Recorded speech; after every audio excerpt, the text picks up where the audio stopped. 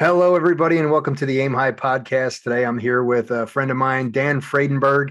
Dan has been in similar groups to me. We have connected on multiple different levels and multiple different occasions. Dan, how you doing today? I'm fantastic. It's really great to be here today, bud. It's good to have you, as always. Good seeing you. Dan, for those of the listeners that don't know you, why don't you just tell me about yourself?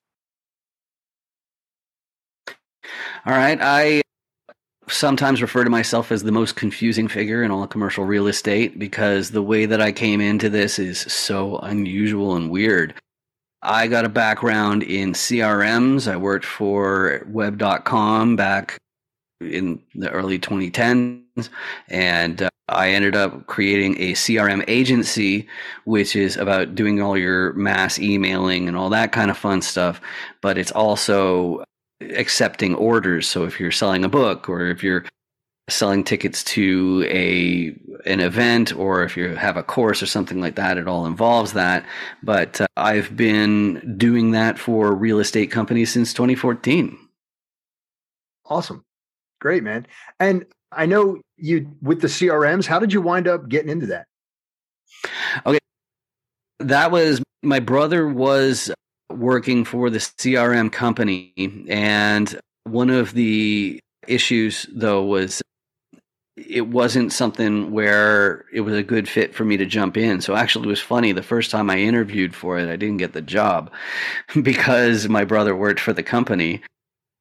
So it was like the opposite of nepotism. But I got involved into it because I was already computer savvy, but really it was a career change from being a teacher. I'd already lived in Taiwan for 7 years, and the thing I liked about it is it put me in touch with all sorts of online entrepreneurs, and it, just like the allure of Shark Tank, like any of those types of shows, it's exciting to see a business that actually grows legs and figure out what is that secret sauce that eludes so many people.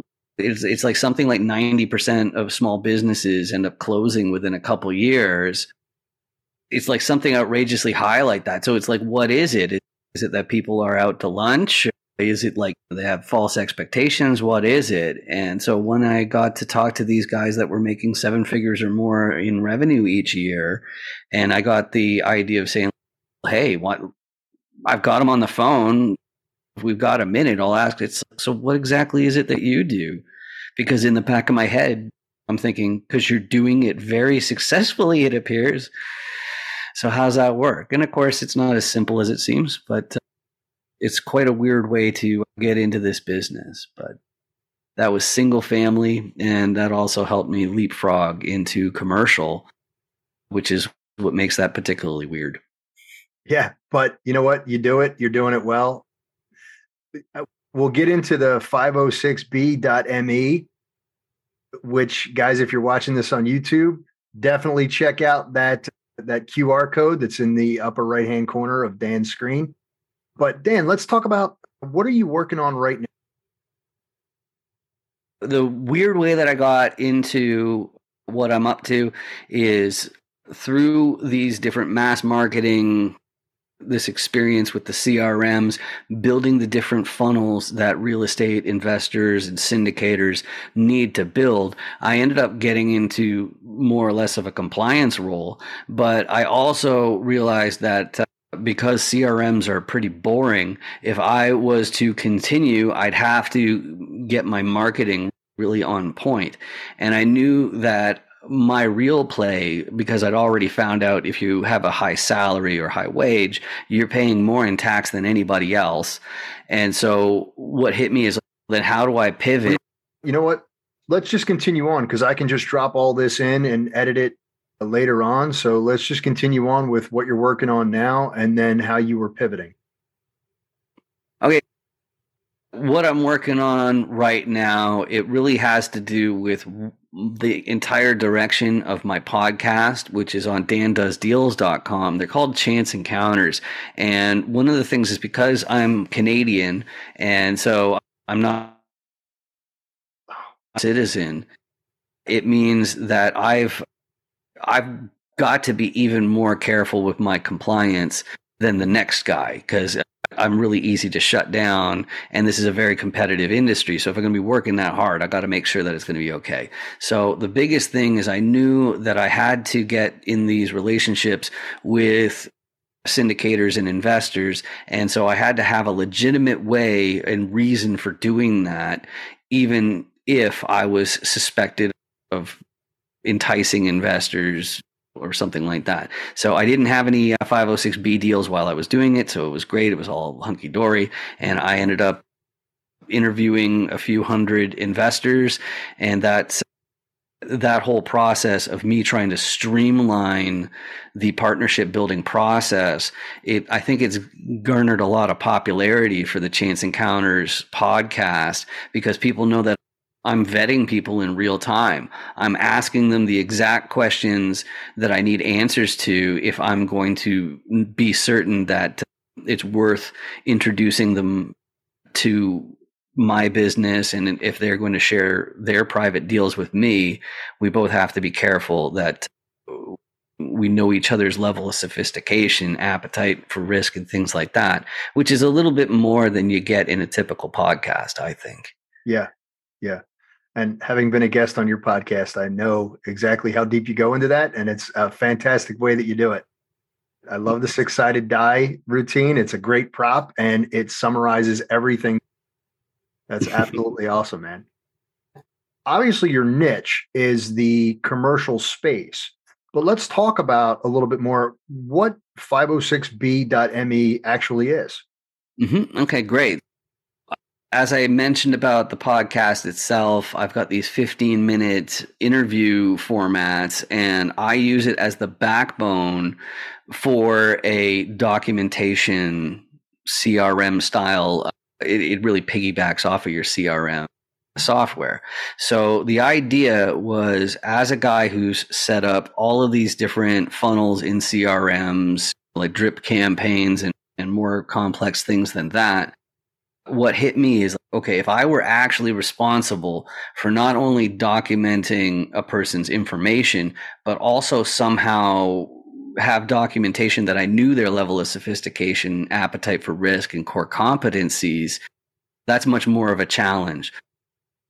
It hit me as like, how can I do everything that I would do if somebody hired me on as their six-figure CTO or director of technology or whatever it is? How do I get as much of the effect of me being on staff with as small of a price and as small of actual time commitment as humanly possible? That's where 506B came from. I wanted to make it so that people have a profile, and when people visit that profile, there's the documented proof that person actually learned about how a deal works and how you fit into it, and you have some sort of level of understanding of their level of sophistication. So that's what 506B.me is about, and streamlining it technologically with QR codes and the advantages of that. Yeah, fantastic. You're brilliant, dude. It's absolutely brilliant. It's a fantastic premise. The back, just looking at it, it's really a great tool for somebody who's looking to invest and create a 506B type of compliance. Man, that's awesome. That's awesome. So what's on the horizon? Right now, I've been doing a lot of work with Angel Williams and Jason Williams down in Wichita Falls, Texas. One of the biggest ones, me being the remote-based tech guy and making sure that we're getting more and more people coming into our orbit and ecosystem. One of the most fun things we do is at 11 a.m. Eastern every Friday, we have a show called the REI Rocks Review, and that's streamed live to YouTube, Facebook, and LinkedIn. And what we do is we review summit presentations. Sometimes they're round tables, sometimes they're panel discussions, and we review them at 1.5 times playback speed, and then we pause it when we have something clever to say.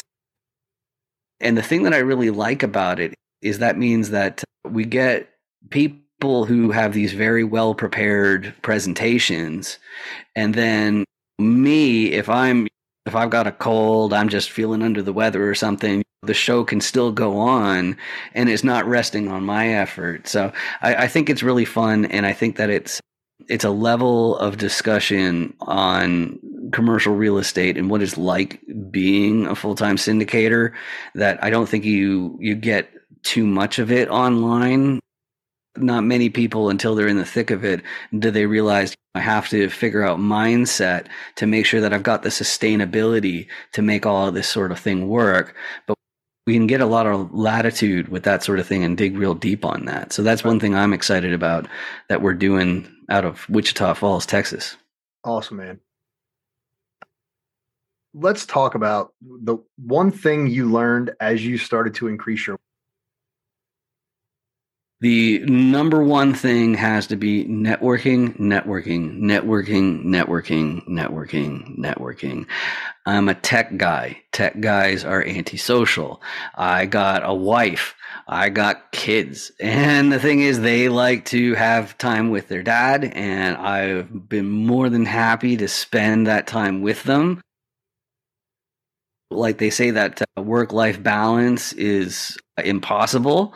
I still thought, even to my late 30s, that wasn't true. I was like, okay, I can still do it. I can still be Superman and pull it all off.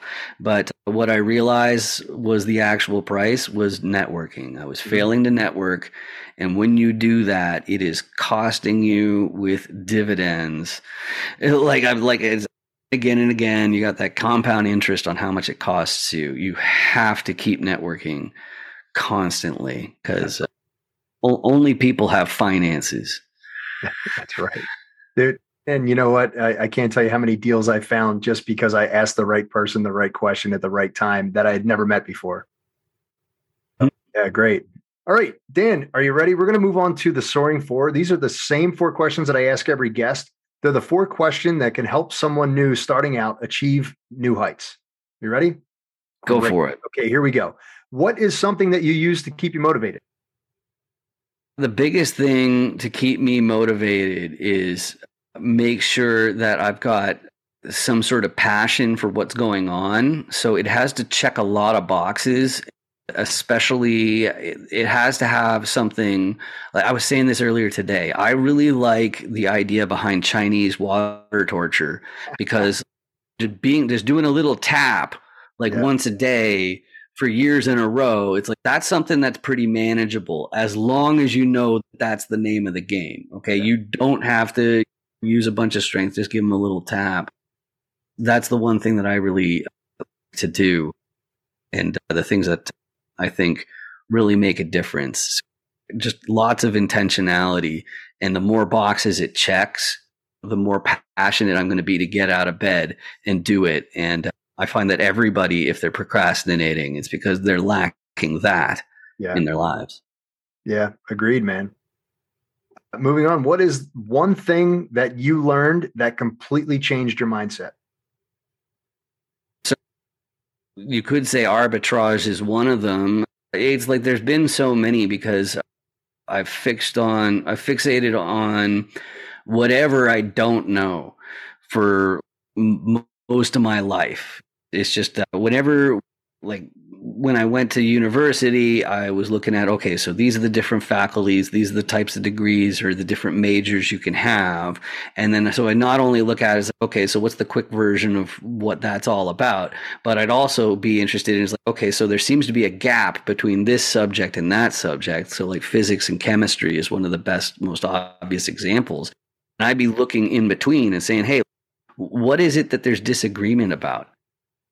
And I've always done that. And so I've always sought out those ideas that were really changing. And the idea of arbitrage and trading within a band and then understanding that there's no such thing as a market where a real estate professional can't make money. Like you have to solve that riddle. And once you do, you've really got it. Right. Fantastic. Arbitrage is one of my favorite words, man. You can do this if you're just like, so arbitrage, for those who are listening, don't understand what that word is. It's the difference between 2 price points of the same object. For example, an analogy is if you go into Ross or Burlington and you buy a pair of jeans, and when before you buy them, you scan and on Amazon and find out that you can sell them online for $10 to $15 more, you buy 30 pair and you sell them all and you make $15 per pair. That's arbitrage. So what you bought it for is lower than what you sold it for. Very simply put. That's a very Right. simple analogy, but yeah, that's great.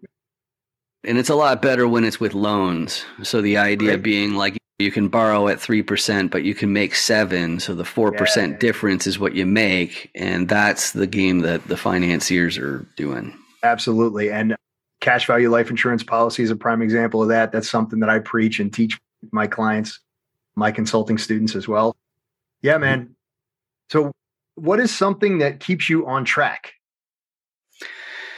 So my team is the biggest one, but self-awareness is something that I've focused on for 24 years, something like that. Just understanding like where I actually stand in the world is a huge part. And then just like understanding your situation, like those are really the two sides of that have to be going on all the time. But having a great team, or if you have a mastermind group of peers, those are all great ways that in the past I've made some real growth and been really successful. It's just having people where they'll call you on your BS, they'll keep you going on because they know the games that egos can play on people, and it's like, no, you can't be coming here saying it's like, okay, I got to make this my priority. You've been saying I got to make this my priority for 3 months, and unless we see some sort of action on here, that needs to go to the bottom of the list. You need some tough love and accountability from people, and those are the places I usually find. Absolutely. It's one of the reasons that I still have a coach. I started out in real estate. I had a coach, joined a coaching program, moved on, got bigger, got another coach, somebody who was higher than me, always looking for that person to hold me accountable as we progress. So great point. And oh, by the way, having kids, huge accountability partner on there, right? Hey, daddy, you got fat, right? That's Oh man. yeah. For sure. And then the final question, Dan, is what is one thing that if you had to start over, you would change? Yeah, it goes back to the networking thing. It's if you fail to invest in your network, then everything else is going to pay the price at some point. It's like you could say that the job market is based off of nepotism. I'm not sure it's that bad, but it really is a lot easier to take a flyer on someone who you have some sort of connection with than a complete stranger where all you've ever seen is the Word document of their resume. Yeah, So that's a good all point, about man. Great point. Dan, it has absolutely been a pleasure having you on here. I really appreciate your time. I know you're really busy. Thank you very much again. And guys, so Dan, where can somebody look you up if they want to get in touch with you? All right, best spot would be LinkedIn. I got a distinctive last name, Fradenburgh, Fradenburgh, and the QR code on my screen, that's for 506BME's FAQ page. So it's just finding out, like, okay, does this make any sense for you? It's really for if you're going to be doing any syndication, if you really want to make sure that you have something when the SEC turns around and says, okay, show me all the documentation that you knew all of these friends and family in this 506B. It's so that you make lives a lot simpler. That's the real idea behind that. So scanning that code or going to 506b.me. If you can't handle that in your browser, I did buy 506bme.com. So you can type that instead if it makes you feel better. It goes to the same place, but that's the play. Awesome. Dan, I love your content. I really appreciate you coming on today. Thank you very much once again. Ladies and gentlemen, until we meet again, aim high. Thanks, bud.